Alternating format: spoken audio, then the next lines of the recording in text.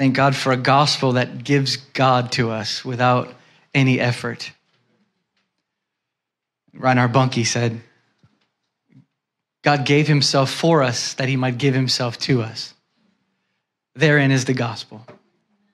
That you would receive God as your satisfaction, your righteousness, your wisdom, your understanding, your peace, your joy. You'd receive God based upon what God did. All you did was surrender. Praise God. Well, I don't know about you, but I'm recognizing more and more I have a great need for Christ. But I have a great Christ for my need. The wonderful thing about this gospel is that, as Charles Spurgeon said, you stand before God as Christ because Christ stood before God as you. If we could just swallow the fact that God has given to us the righteousness of Jesus Christ, if you could swallow that fact, you'd live holy. Why? Because there's something that happens when you put faith in the gospel.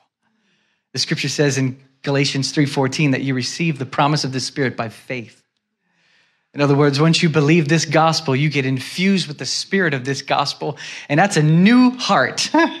Listen, the expulsive power of a new affection, as Dr. Chalmers wrote over 100 years ago. Listen to those words, the expulsive power of a new affection. You see, religion just wants you to try to live differently. The new covenant is an expulsive power of a new affection.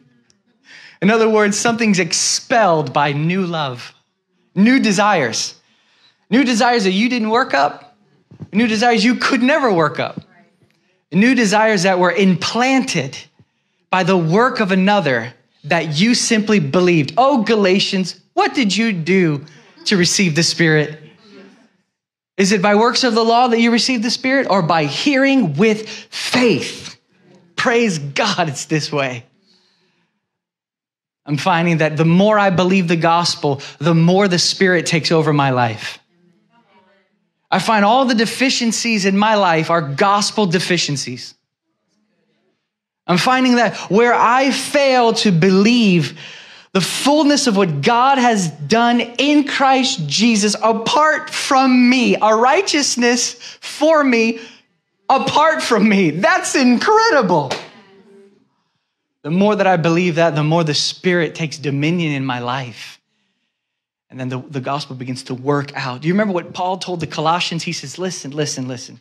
You guys are trying to put all these other things in, new moons and new Sabbaths. You're trying to beat yourself.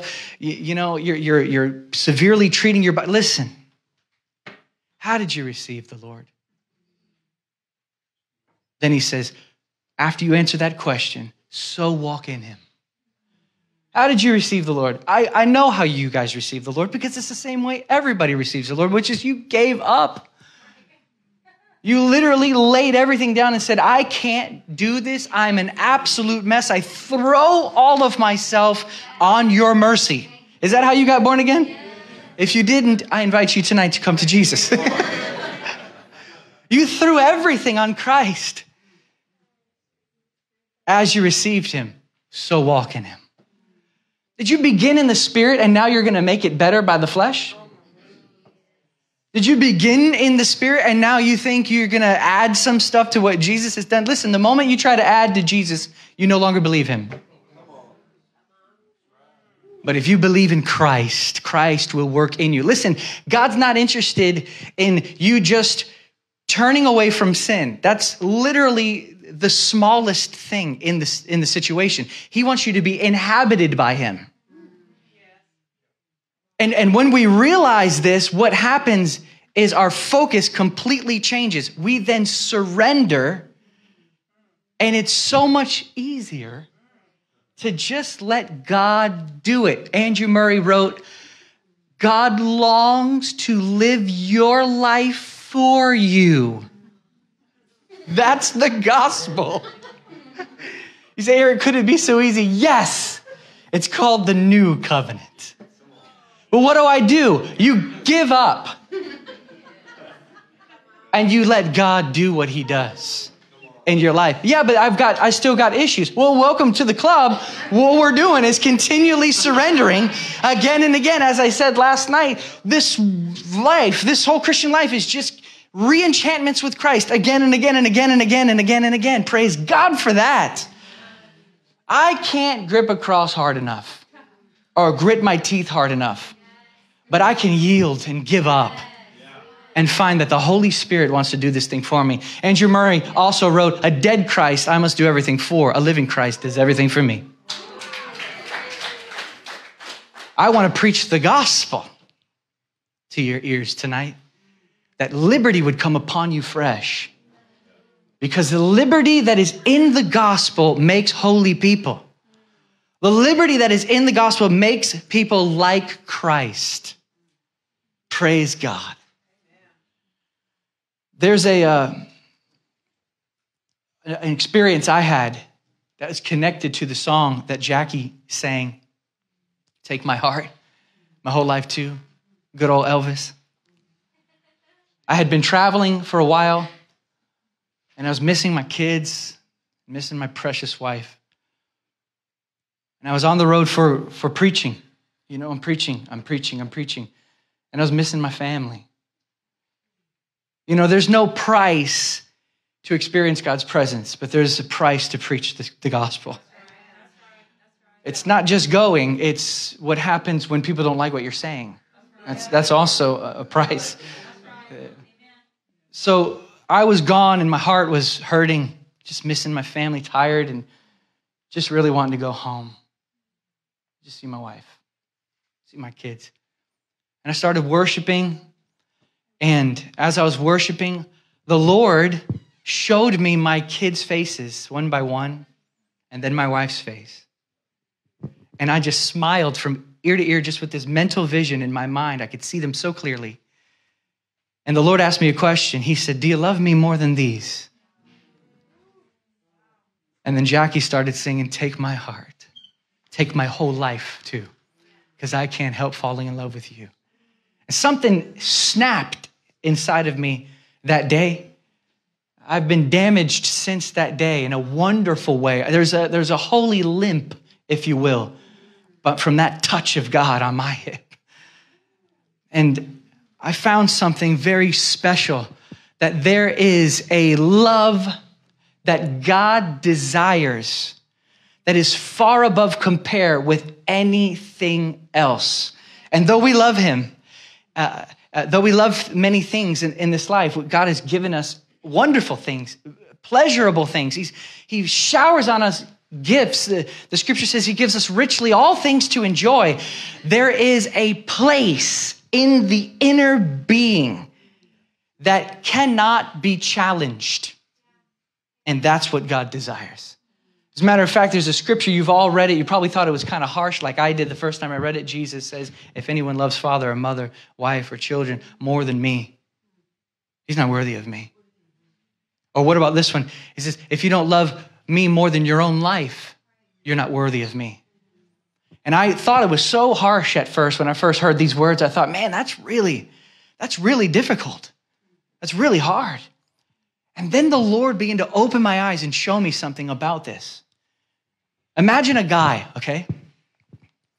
He sees a girl walk into the building and he says, wow, I'm going to talk to that girl tonight. He walks up to her and he says, I was stricken at the sight of you. I'd give anything to take you to dinner. Can I take you out? And she says, sure. They go out.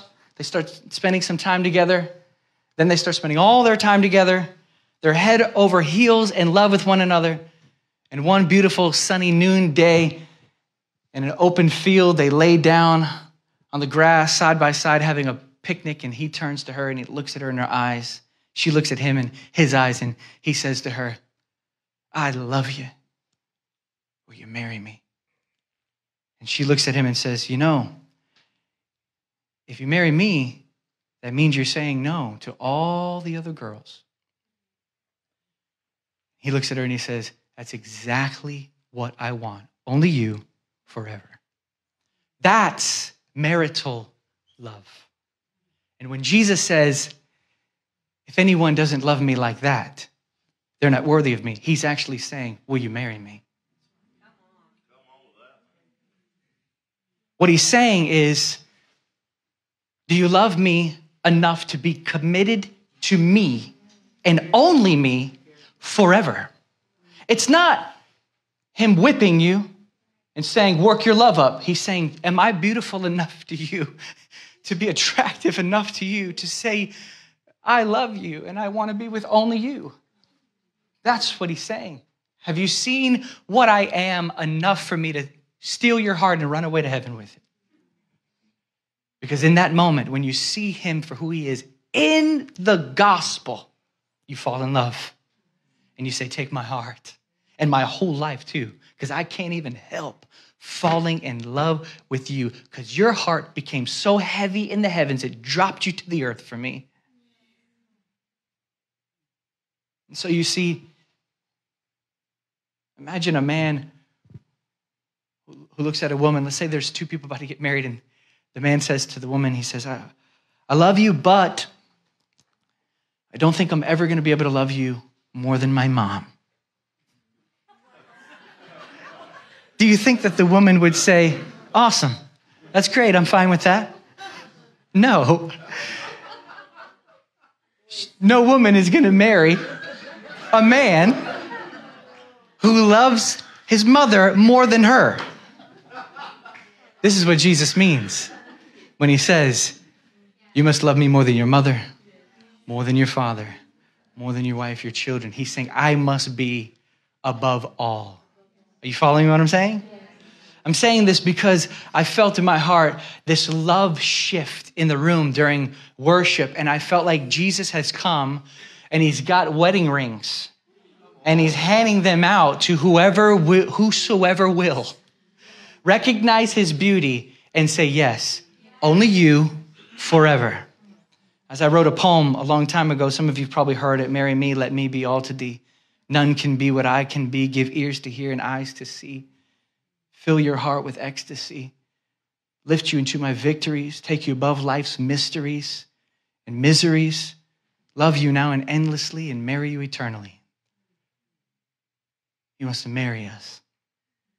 He wants to be number one, unchallenged in the heart. So with that said, turn over to Song of Solomon, part 2.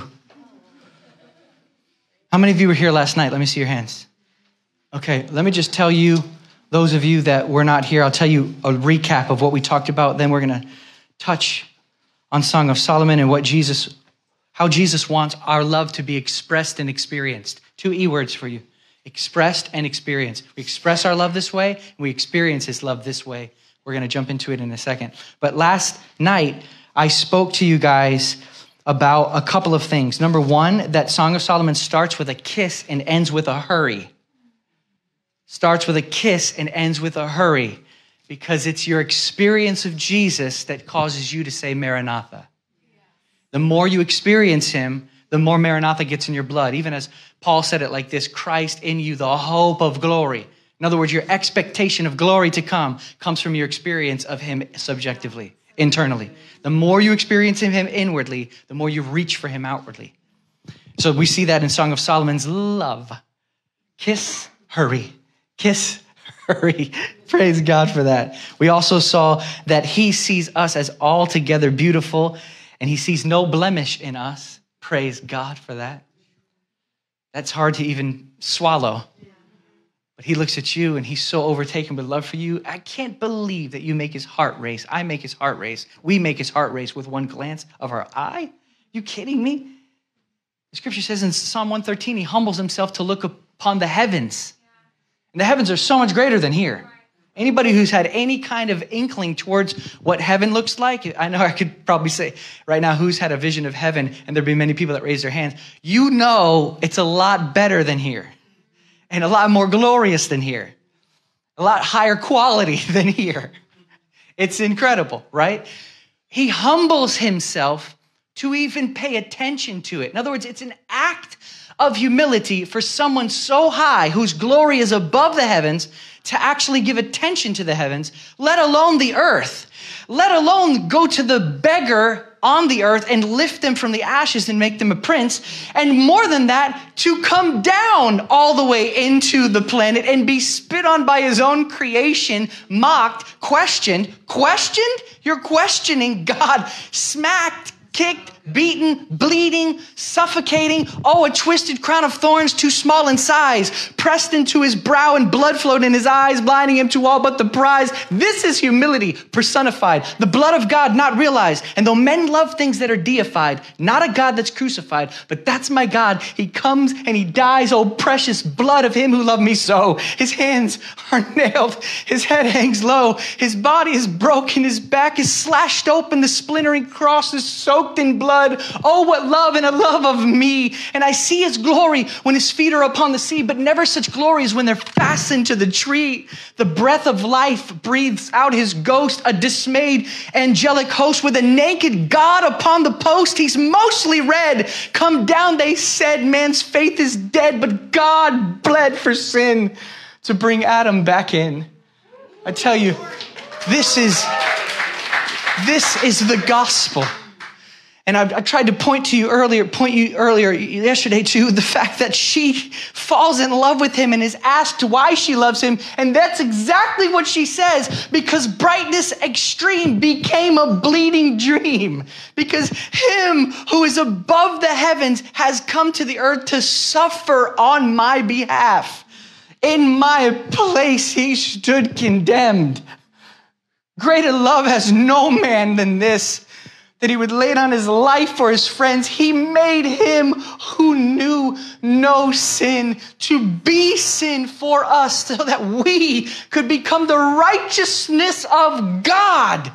This is just incredible.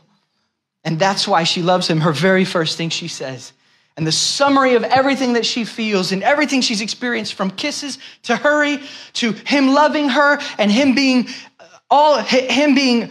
brightness extreme and a bleeding dream, her conclusion is this: he is altogether lovely, entirely exciting.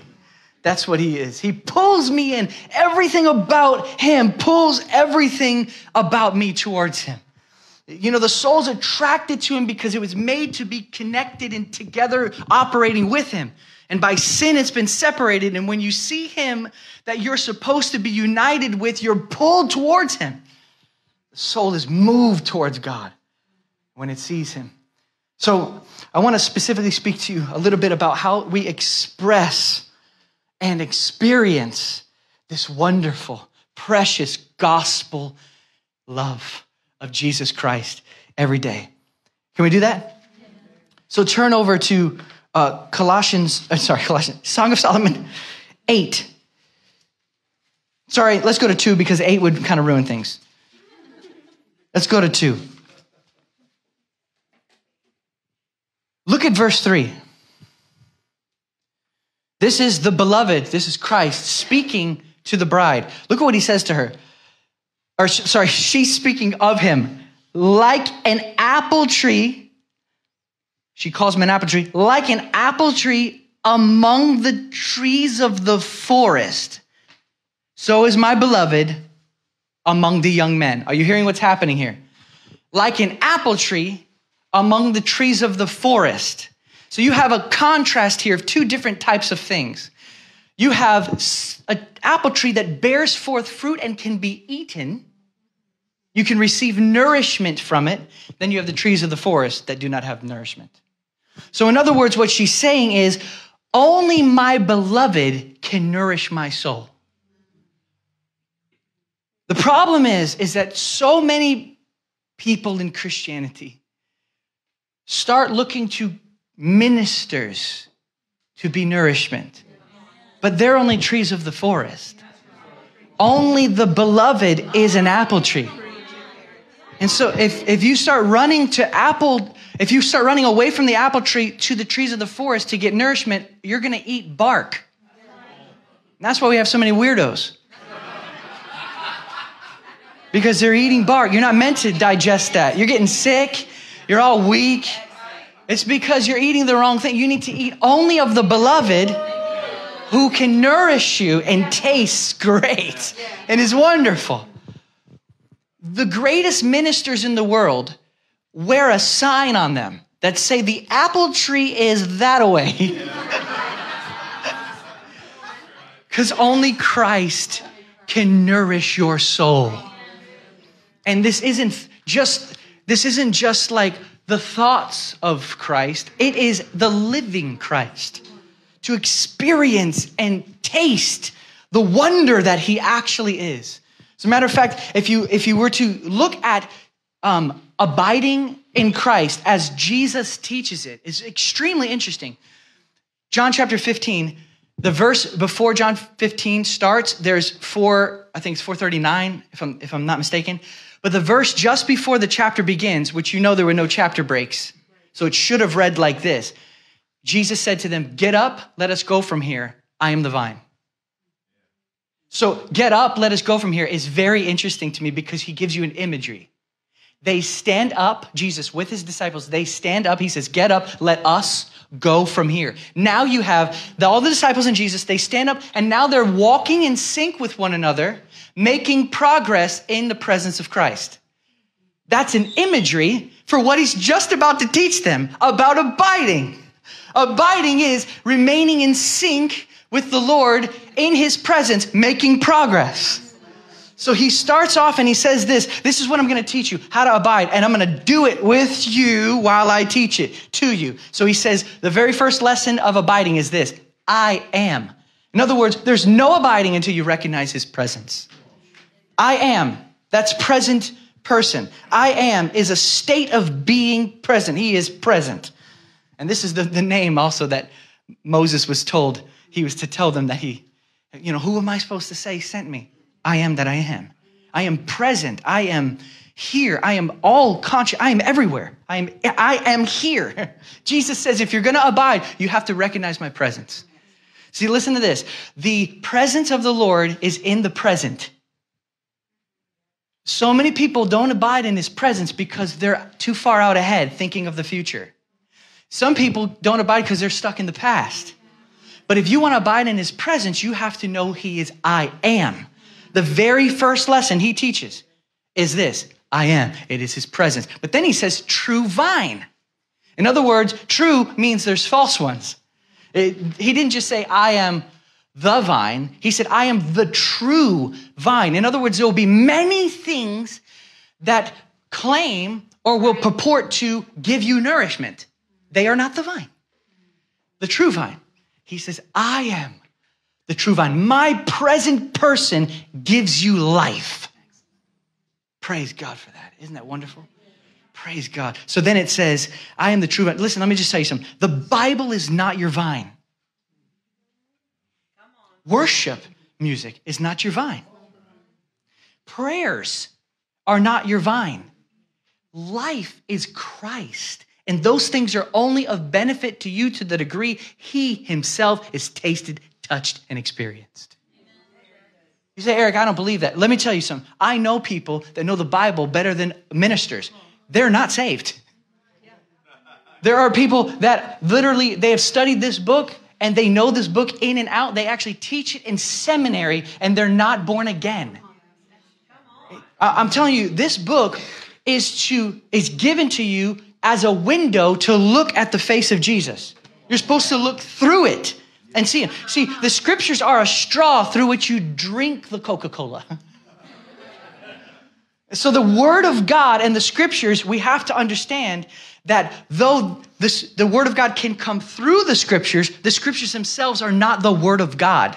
You say, is that true? Yes, Jesus says, you search the scriptures to the Pharisees. You're searching the scriptures because in them you think you have life. Then he says, but they're telling you to come to me, but you won't do it. Are you following me? Yes. See, the outer shell of the scriptures must be cracked for the living voice to come out. Yes. And mental acrobatics and expositions and commentaries will never be heavy enough to crack the outer shell of the scriptures. Only the living presence is strong enough, heavy enough to break the outer shell of the scriptures for the living voice to come into your soul and that you may live. Praise God. The Bible's the only book that demands the author be present when it's read. Praise God. We need a living Christ, my friends. He is the true vine. Praise God. Hallelujah. Blessed be the name of the Lord. We need a true, a living Christ, a real Christ who breathes. Prayer becomes something totally different when he's alive. You just go into the room and you watch him blink and breathe. Somebody said to me one day, I'm having a hard time experiencing God in prayer. I said, did you forget that he's a person? That's the number one reason people don't experience God in prayer outside of self-consciousness. They're more conscious of their method or getting their thing done. He's alive. And he's here. And he desires attention and love. And yes, he will use the scriptures. I love the scriptures, and he speaks through them. And it's like the pages are breathing. And when the Lord is in the room, you don't know if you're looking at the Bible or if the Bible's looking at you. So we have Jesus is the true vine. It's important, too, to recognize that Jesus is the one who's teaching them how to abide. In other words, it is the presence and voice of the person of Christ that you learn abiding. No man can really teach you how to abide. You've got to go into his presence and hear his voice, and he will teach you how to abide. Praise God. So, Song of Solomon 2:3, like a lily among thorns, like an apple among the trees of the forest, so is my beloved among the young men.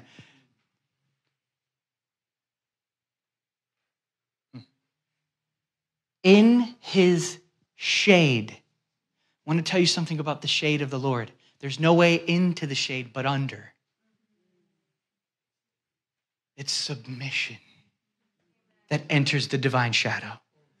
If we want to run our own lives and call our own shots, you'll never know the wonder of the shade and shadow of the Most High. To abide under the shadow, you've got to go under the shadow. You know, if it started to rain and I looked at you and we were getting wet and I looked at you and I said, don't worry, I know where a pavilion is. And you looked at me and we're still getting wet. Wouldn't you say, well, take me to it? Because the knowledge of the pavilion's not enough. You got to go under it. Sometimes he doesn't stop the rain, but he will take you out from underneath its influence. Praise God. We go under the shadow. Submission to him. Lord, whatever you wish, Lord. Whatever you wish, that's what I desire. So it says here, in the shade, I took great delight. So where is the delight found? Under, in the shade. In other words, so many people forfeit the wonders of delightful fellowship, which I tried to articulate last night using the words of many old saints. The wonderful delights that are found inside of Christ, they forfeit them because they want to run things and be their own master and not come underneath the shadow. They want the blessings of the shadow without having to go underneath it. You know, some people want God just to wave a wand over them and take away all their problems. But the Lord will not do that. The reason why is because he wants to be your deliverance and not just give you deliverance. He doesn't want to just, you come over here, yeah, you get some deliverance, go on. You get some deliverance, you go on. He wants to be, as he says in Hosea, I want to be your deliverer and deliverance. I give myself to you as deliverance. So people remain delivered when they stay with the deliverer. We were talking at lunch today. Everybody talks about revival. Revival is only the reviver in our midst. Praise God. So here we are under the shadow to great delight. Look at this. I sat down. Oh, here's where rest of the soul is found. Delighting in the Lord underneath his shadow. And his fruit was sweet to my taste. Praise God. Oh, the tastes of God are far beyond anything that can be experienced in this world. When we taste the Lord, we lose taste for other things. John Wesley wrote, the Christian is kept from sin by greater attractions to Christ. And I would encourage you that holiness, it means you have tasted something so much greater. It's a result. So now turn over to Song of Solomon 8. Remember what we started with. The apple tree is where nourishment is found. Look at what happens here in chapter 8, verse 5. It says, who is this coming up from the wilderness, leaning on her beloved? Look at this. Beneath the apple tree, I awakened you. But beneath the apple tree, I awakened you. In other words, in fellowship with God is where the awakening takes place. The opening of the eyes takes place. He reminds her that her fellowship with him is what opened her awareness and caused her to be able to see. Beneath the apple tree, I awakened you. People fall asleep in their Christian life when they no longer sit under the shade, delight in his fruit, and sit down and enjoy. Enjoying God is the key. Only the enjoyment of Christ can keep us in right relationship with God. It is enjoying fellowship with Christ that we partake of the riches of the divine life. This is the highest delight known to mankind, is to be able to fellowship with God. It should be not only our greatest desire, but it should be the center of the reason why we're alive. Is to fellowship with God. Do we have all kinds of other things that we do? Absolutely. Everybody's got jobs and there's hobbies that the Lord has even put in our hearts because he loves to teach you through practical things. So a lot of times he gives you a hobby that's tailor-made to the way you're made so that he can talk to you through it. He's just this way. He's a romantic. You can't get away from how romantic he is. He logs in your mind smells and sounds that remind you of him so that when you're starting to you start waywardly thinking or you start going somewhere else, he just brings that smell past you or he makes somebody say something. You know what I mean? Is he not like this with you? Yes. Have you ever just kind of forgotten about the Lord and just went about your own life and then somebody looks at you and says rubber ducky when you were 4 and all of a sudden you're like, oh my God. You know what I'm saying? He comes looking for you, as it says in Song of Solomon, that when the beloved comes looking for the bride, it says he comes looking in the windows, plural. In other words, he doesn't just come to the front window, she ain't home, and they leave. He goes to every window in the house looking for her. Does that make sense to you? And then even when he comes and she's sleeping, what does he do? He knocks, he says her voice, every means necessary. He's saying, my bride. He knocks. She doesn't wake up. So what does he do? My God.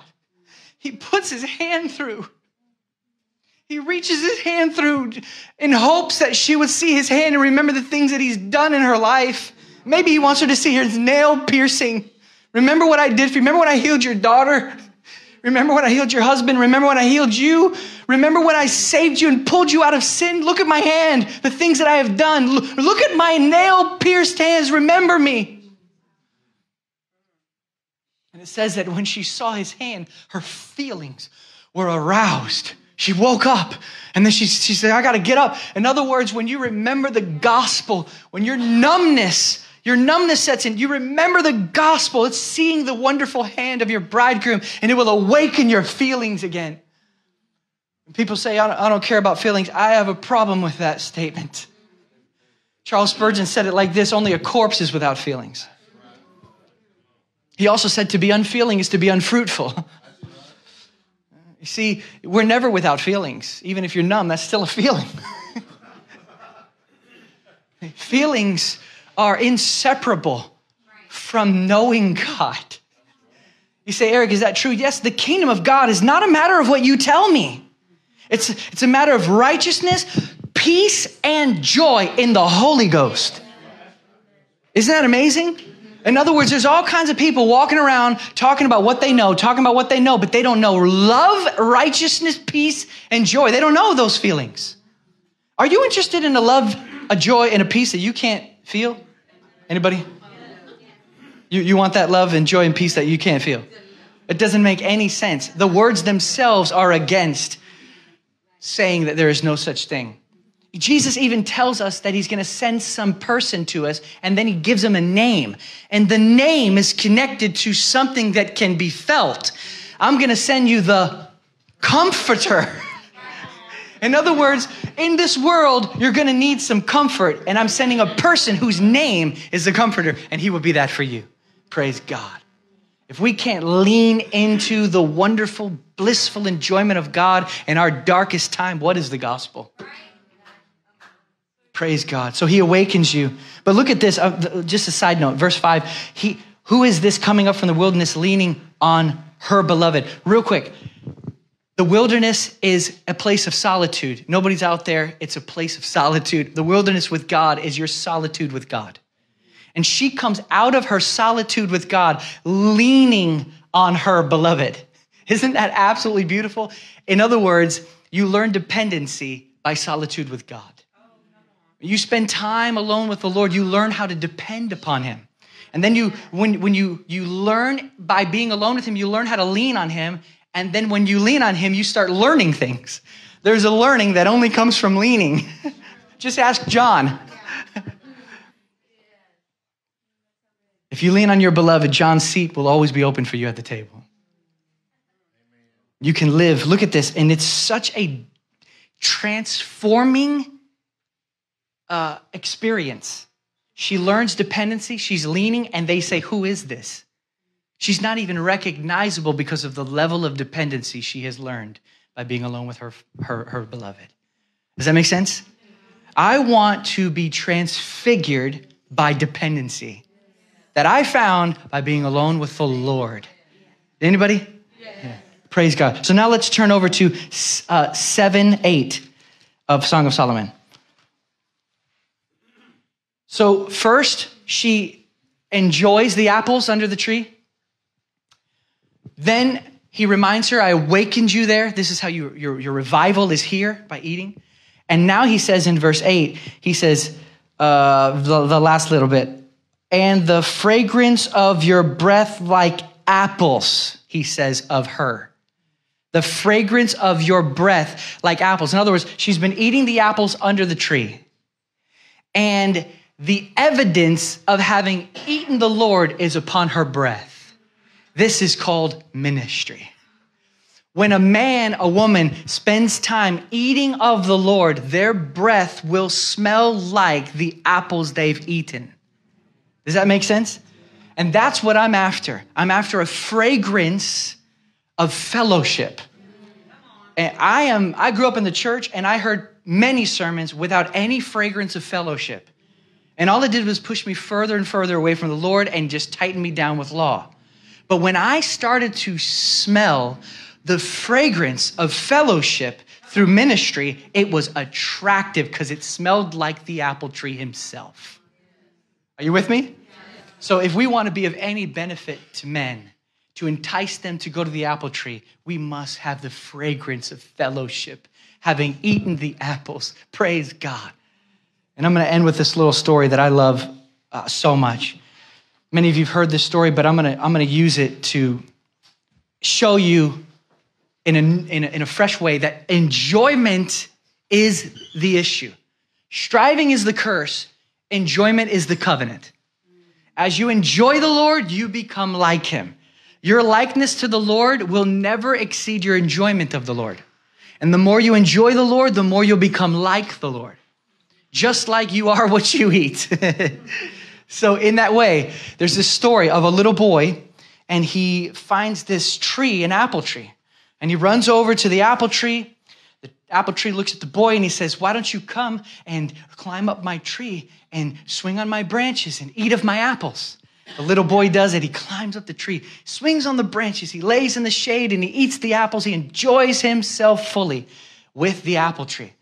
Some time goes on. The boy gets distracted, and he goes away. And he comes back later on. He's a little bit older now. He got distracted. And when he comes back, the tree says to him, why don't you come, boy? Climb up my trunk, swing from my branches, lay in my shade, eat my apples. Let's enjoy each other's fellowship again. Let's be together. And the boy says to him, I'm a little older now, and I don't really have time for that. I need money. You have money for me? The tree says, I don't have any money for you, but you can have my apples. And you can go into the market and you can sell them, and then you'll have money. The boy takes the apples from the tree. He leaves, sells the apples, gets what he needs.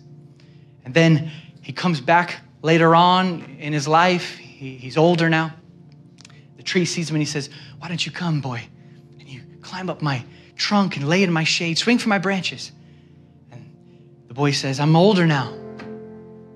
I don't have time for that enjoyment anymore. He says, I've got a wife, I've got kids. I need a house. You got a house for me? The tree says, I don't have a house for you, but you can cut off all my branches. You can make for yourself a house and you will have a house. So the boy cuts off all the branches, makes himself a house. Years go by. He doesn't come visit the tree. Finally, he decides to go visit the tree, and the tree sees him and he goes, come, boy, climb up my trunk, lay in my shade. And the boy says, I'm way old for that now. He says, I just want to get away from life. I need a canoe. Do you have a canoe for me? The tree says, I have no canoe for you, but you can cut me down and make me into a canoe, and you can go. So the boy cuts the tree down, makes him into a canoe, and he goes away. And when the boy finally returns to visit the tree that he used to enjoy, there's nothing left. There's nothing left to enjoy because he stripped him by using him. The point of the story is this: when you stop enjoying God, you start using him. And the crazy thing about him is he will let you. He will let you use him. You say, Eric, I don't think he will. Well, many will say on that day, Lord, Lord, did we not do all these things in your name? Some of us think that because we see demons come out, or we see the sick healed, or because, people manifest when you pray for them, or they fall down when you pray, we think that that means something. My question is, do you enjoy Jesus? Do you stay away from enjoyment? Are you afraid to look at yourself in the mirror because you know you don't have the sweet laying in the shade and eating of the apples and swinging from the branches that you used to know? So maybe you're here tonight and you just want to say fresh, Lord, I will marry you. Lord, I'll find all my satisfaction in you. Lord, I turn my back on all these other things and I'm going to lay in the shade. That's all I want, is to eat of you, to smell like you, to be awakened by you, to live here enjoying you. Maybe you'll make a commitment with me tonight that we will never leave the enjoyment of God. We will stay as our main focus of every day of our life to enjoy God. I wonder if you'll make that commitment with me. Is that all right? Can we do that? If you'll make that commitment with me, just stand to your feet. Jackie, just stay right there, right in that, whatever you're doing there, going back and forth. I love that. What I'd like to do right here, we're just going to wait for a little bit. Is that okay? But what is important in waiting is that your heart is just set upon the Lord. We don't wait for his presence. We wait in his presence. So just right now, just turn your attention to the Lord. We'll just keep the music real soft like that.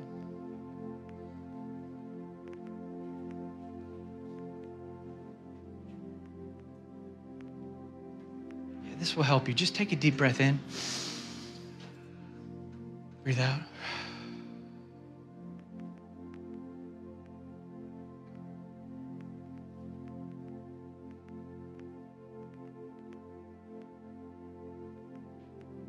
One more time. Just take a deep breath.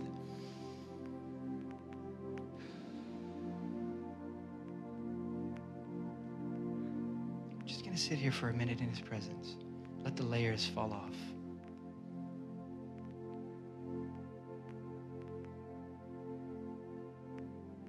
Layers of activity and performance and stimulation and need.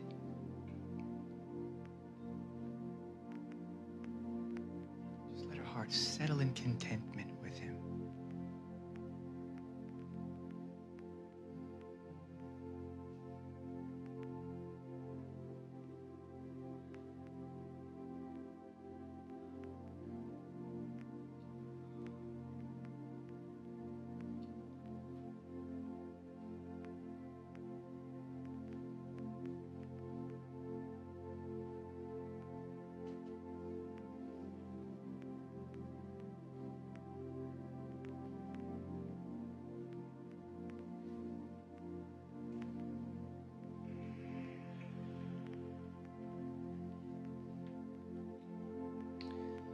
his home right here, just to comfort himself.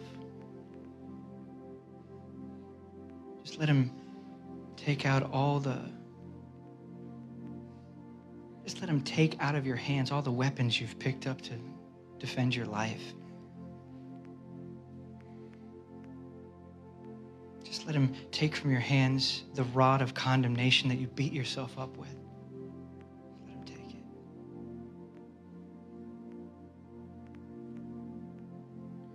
Just remove your hands from your wounds and let him tend to disappointments, the slash of betrayals and abuse, mistreatment, loneliness, and loss.